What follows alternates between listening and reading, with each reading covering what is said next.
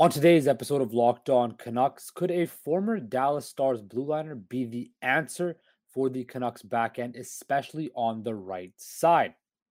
We continue our player projections with a look at Russian sophomore Vasily Podkolzin, and the reverse retro 2.0 has been leaked, and I give you guys my thoughts on the Canucks' potential new alternate jersey on a Locked On Canucks on a Monday, July the 25th. And of course, it starts right now. Your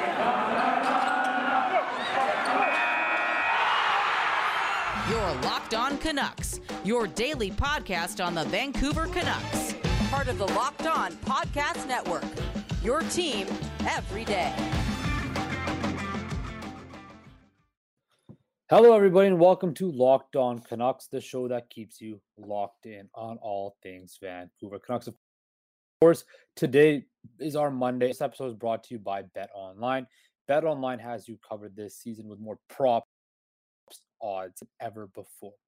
Bet Online, where the game starts. Of course, you can find me _process sports. You can find our show's Twitter at Locked On Canucks. Please also like and subscribe to our YouTube channel. Also, I want to thank you for making Locked On Canucks your first listen of the day. We are free and available wherever you get your podcast services. So, as I mentioned off the top, we're in that kind of time, that period now where the offseason is kind of in full effect. You know, end of July to August, September, end of September-ish. It's a slow period in, the sporting world and especially the hockey landscape. You see, most reporters and insiders are all on vacation. The GMs take a break. Guys are back to training, and they are still, they're just enjoying their off seasons. And things kind of go quiet. Well, of course, this past Friday, things didn't get quiet with Matthew Tkachuk. And of course, in the Canucks land, things are still very loud because there's still work to be done. Of course, we're still waiting for a JT Miller trade. But some news dropped today where it was reported that the Canucks were one of the teams very, very interested in trying to figure out how to clear some cap space to acquire John Klingberg, one of the major free agents, along with Nazem Kadri, still available for grabs. So apparently the speculation was that the trade that never happened from draft day was a larger part of this. Person reporting it believes the Canucks should trade Myers to the Islanders, and that fell through late. And potentially it could have been because Myers has a no trade clause. And of course, with that being the case, the Canucks were not able to clear the cap space to sign, said John Klingberg, and nobody else has too. You look at it, he's still, available on the market. He is 29, but he's a right shot defenseman, and we know how big that is, especially in the NHL, where these guys are hot commodities. And of course, John Klingberg has had, some decent seasons in Dallas where, he's put up some decent amount of points.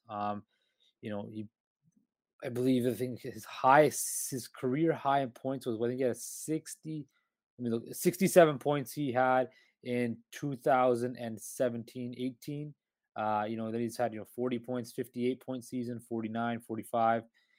Then he had 47 this year. So he's the guy that puts up 50, 50 odd points a year. But what is he going to cost? Now reports are indicating that he wanted a lot of money. He was asking for, a big ticket deal such as JT Miller. But as the reports continue to go on about John Klingberg, that could Vancouver still be in the market for him? Now, I don't think so. If you look at the cap situation in Dallas, they still have a little bit over 11 or in and around the $11 million range, which, you have to think that with Klingberg being on the market coming into August, he probably won't get the same big offer he would have gotten or that might have been pitched to him in the beginning of the free agency period. So they're still available, cap space in Dallas for him to go back. But they still have to they started to re-sign Jason Robertson and Jake Ottinger, who of course broke out in these playoffs. So the Stars also, signed Mason Marchment and Colin Mill on the right side defense. So there is still a possibility that the 6'3" defenseman, could, fit in, slide right in, probably play with Oliver Ekman-Larsson, who they are really good friends with. Of course, the Canucks, love the Swedes. And Patrick Allvin has not been too shy about that. But if the way I only see Klingberg signing is if they make a trade and clear cap space, because as we know, they have no cap space. But do you really want to trade Tyler Myers? Because there is a shortage of right-hand defensemen. Could you trade, a Pearson and a Dickinson to clear up, almost 6 million in cap space, and to get Klingberg there? Now, would he take a severely large haircut that he could probably get elsewhere to play in Vancouver, to play with his friend OEL? I don't know. I don't think so. So it's possible. The Canucks have a very found tradition with Swedes in the organization. Of course, Elias Pettersson, Oliver Ekman-Larsson, Patrick Allvin, the GM. The list goes on and on. Niels Höglander, the prospect pool. So the Canucks, of course, have been rich in history with Swedes.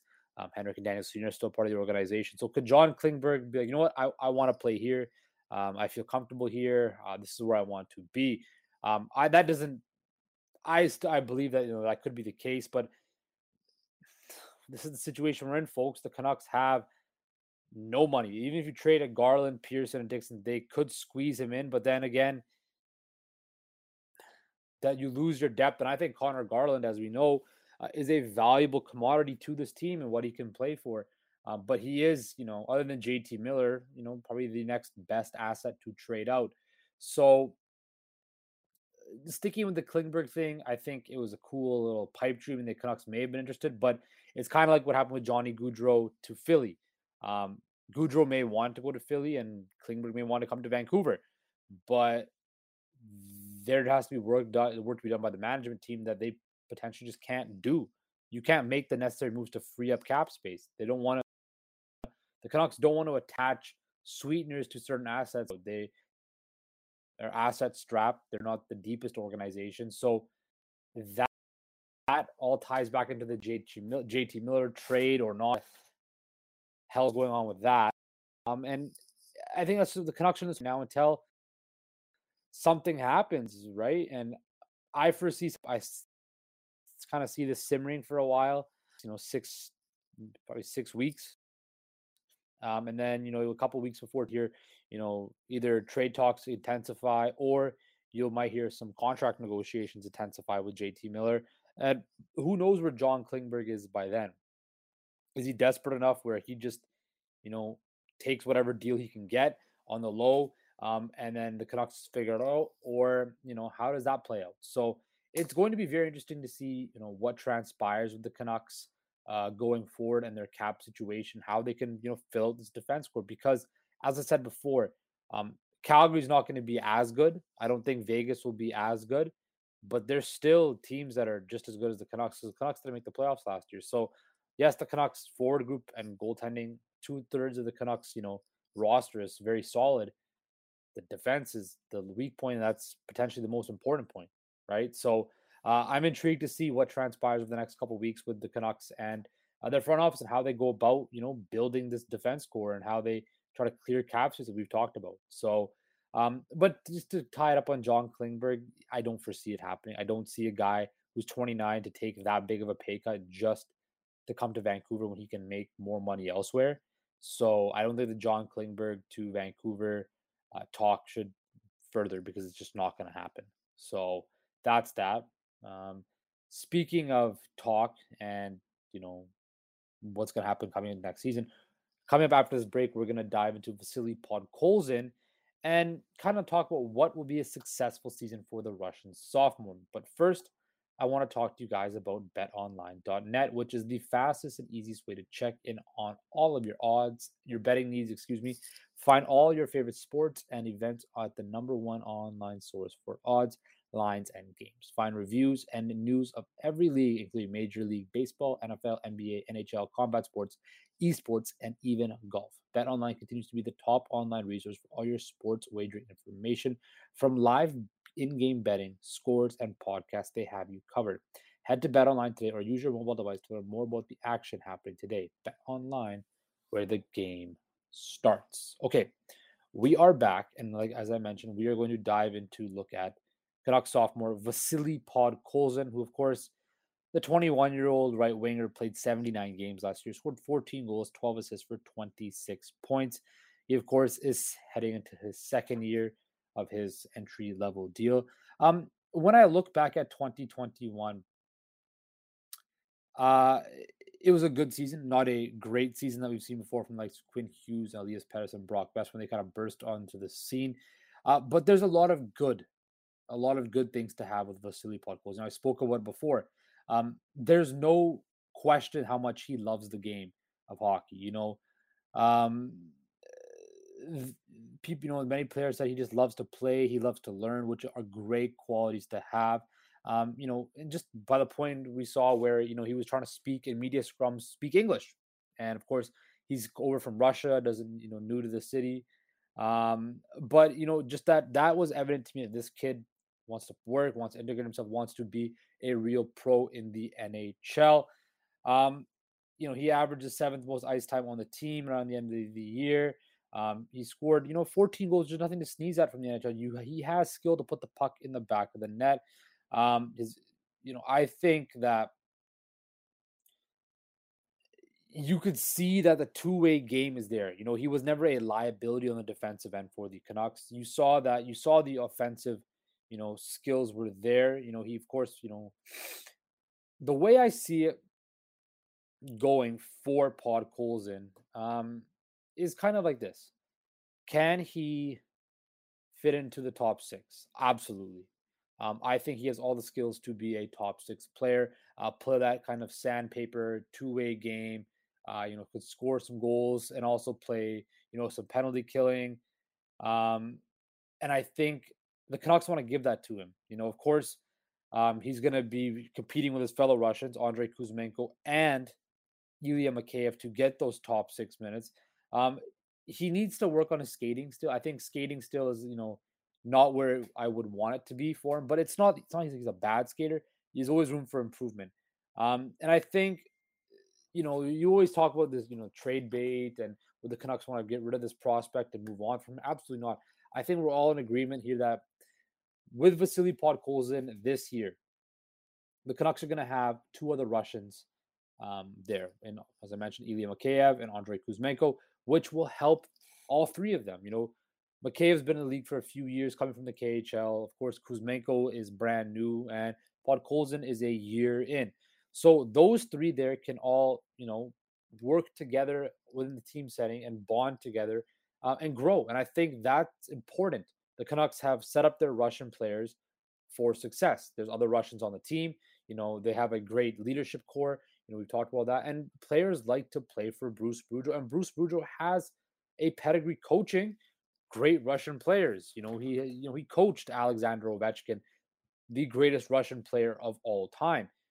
Coached guys like Semin, Orlov, Varlamov, Kuznetsov. He can coach these. I think he was with the Fedorov too in Washington. So Bruce Boudreau knows how to coach Russian players. The Canucks have set up their Russian players with success. And I think Vasily Podkolzin will grow next year. I think another year under his belt, another full offseason, him getting stronger, bigger, faster, and understanding the game. Of course, coming from overseas, coming to North America, learning the North American game, because it's on a smaller sheet of ice. You have less space. Guys are super fast. Guys are big. Guys are physical. How do you, build your body up? How do you adjust to the game? As much as it's hockey all over the world, it's a different game, right? You go to Europe and you see they play a different style game. They play North America. Ice is one thing, but also the way they're taught. So Podkolzin coming over, having, spurts of success. He did struggle like any rookie does, but he also had moments where, he showed flashes of, hey, this guy is a real player. And I think we all, Vasily Podkolzin is a real legitimate player in Vancouver. And looking at season and what that should look like, we know there's playmaking.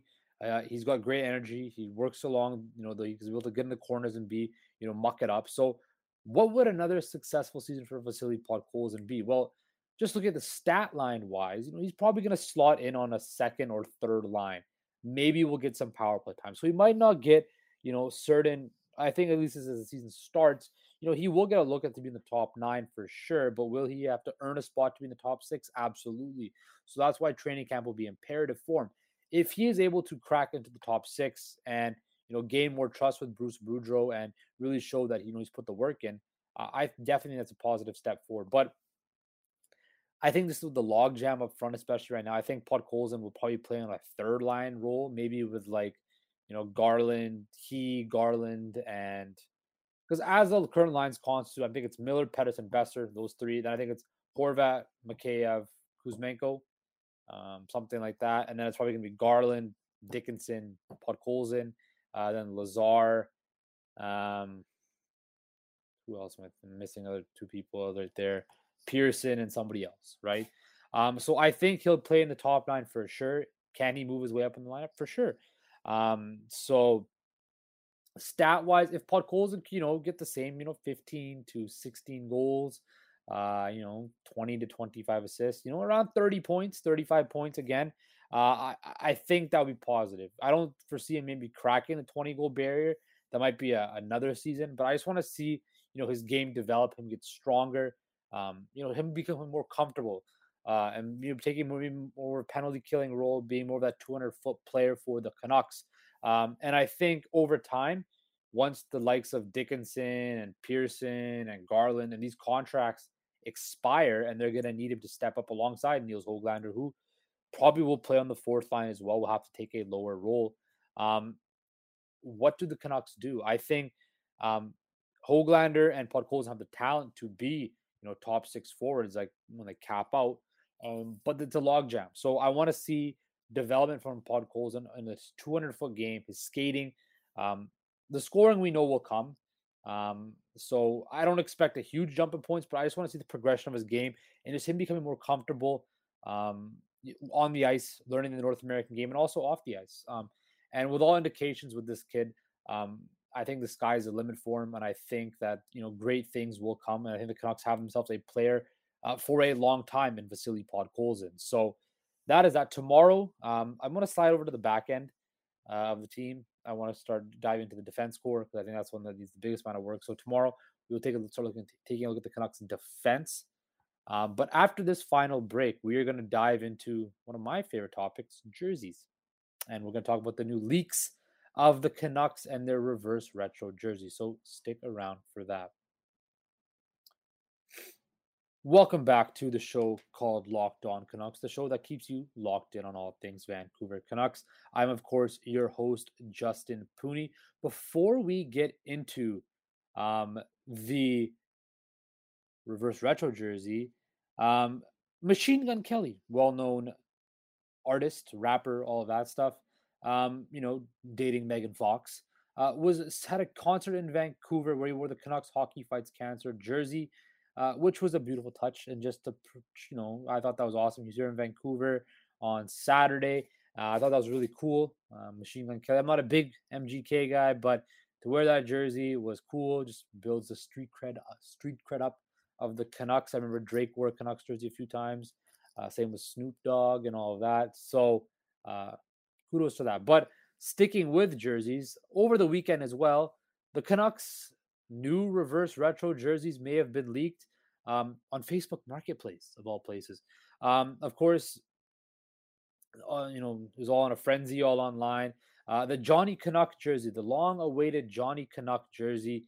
You've all probably seen the photo of it with the the navy blue jersey with the green and white trim on the stripes on the thing, and then the Johnny Canuck logo in the center with the kind of design on the pants. This was, everybody saying it's based off the 1962 Vancouver Canucks from the Western League before they were in the NHL. And when I think about the Johnny Canuck logo, when I look at this jersey, my first look is, well, I like what Abbotsford did with the Johnny Canuck logo. I liked that, right? I thought that was kind of cool. This jersey, when I look at it, I like it. I don't like it more than the other reverse retro ones, the tie-dye ones with the blue and green. Those ones, as much people hated those, like those tie-dye jerseys, I actually liked them a lot. I still want to see the Canucks bring back. I do like the Johnny Canuck and the humble abode to that. I still like wish they brought back the black and yellow. I just think it pops so much more on the TV. But if they do go with this, it would be a nice, pay homage to, the past, before the NHL, because there was hockey in Vancouver before the NHL and a grand history of it. So I'm interested to see if this jersey is actually true. Generally, with leaks, kind of are. Um, I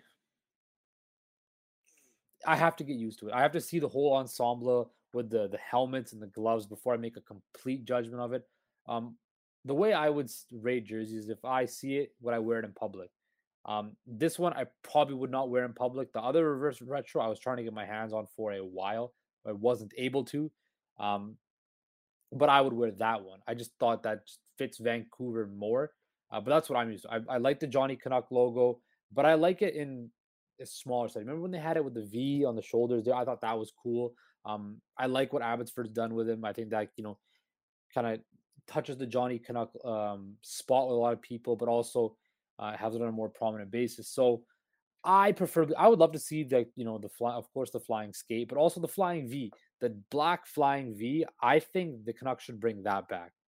Um, not the yellow, but if the Canucks were to bring back the black flying V, in some aspect, whether it's a reverse retro jersey or something, I think that would look super sick. They brought it back once, the yellow ones, but if they brought back the black flying V, I think that would look hard. I think that would look sick. And I think the Canucks should definitely bring that back. So let me know what you think with the Canucks potential reverse retro jersey in the comment section below. Again, this has been Locked On Canucks. I want to thank you for making Locked On Canucks your first listen of the day. Of course, tomorrow we will continue on with our player progressions for the next season. We will dive into the defense, maybe some more jersey talk, and we will see what happens with Canucks land tomorrow. But I want to thank you all. I will talk to you tomorrow. Stay safe, take care, and enjoy. Simple as that.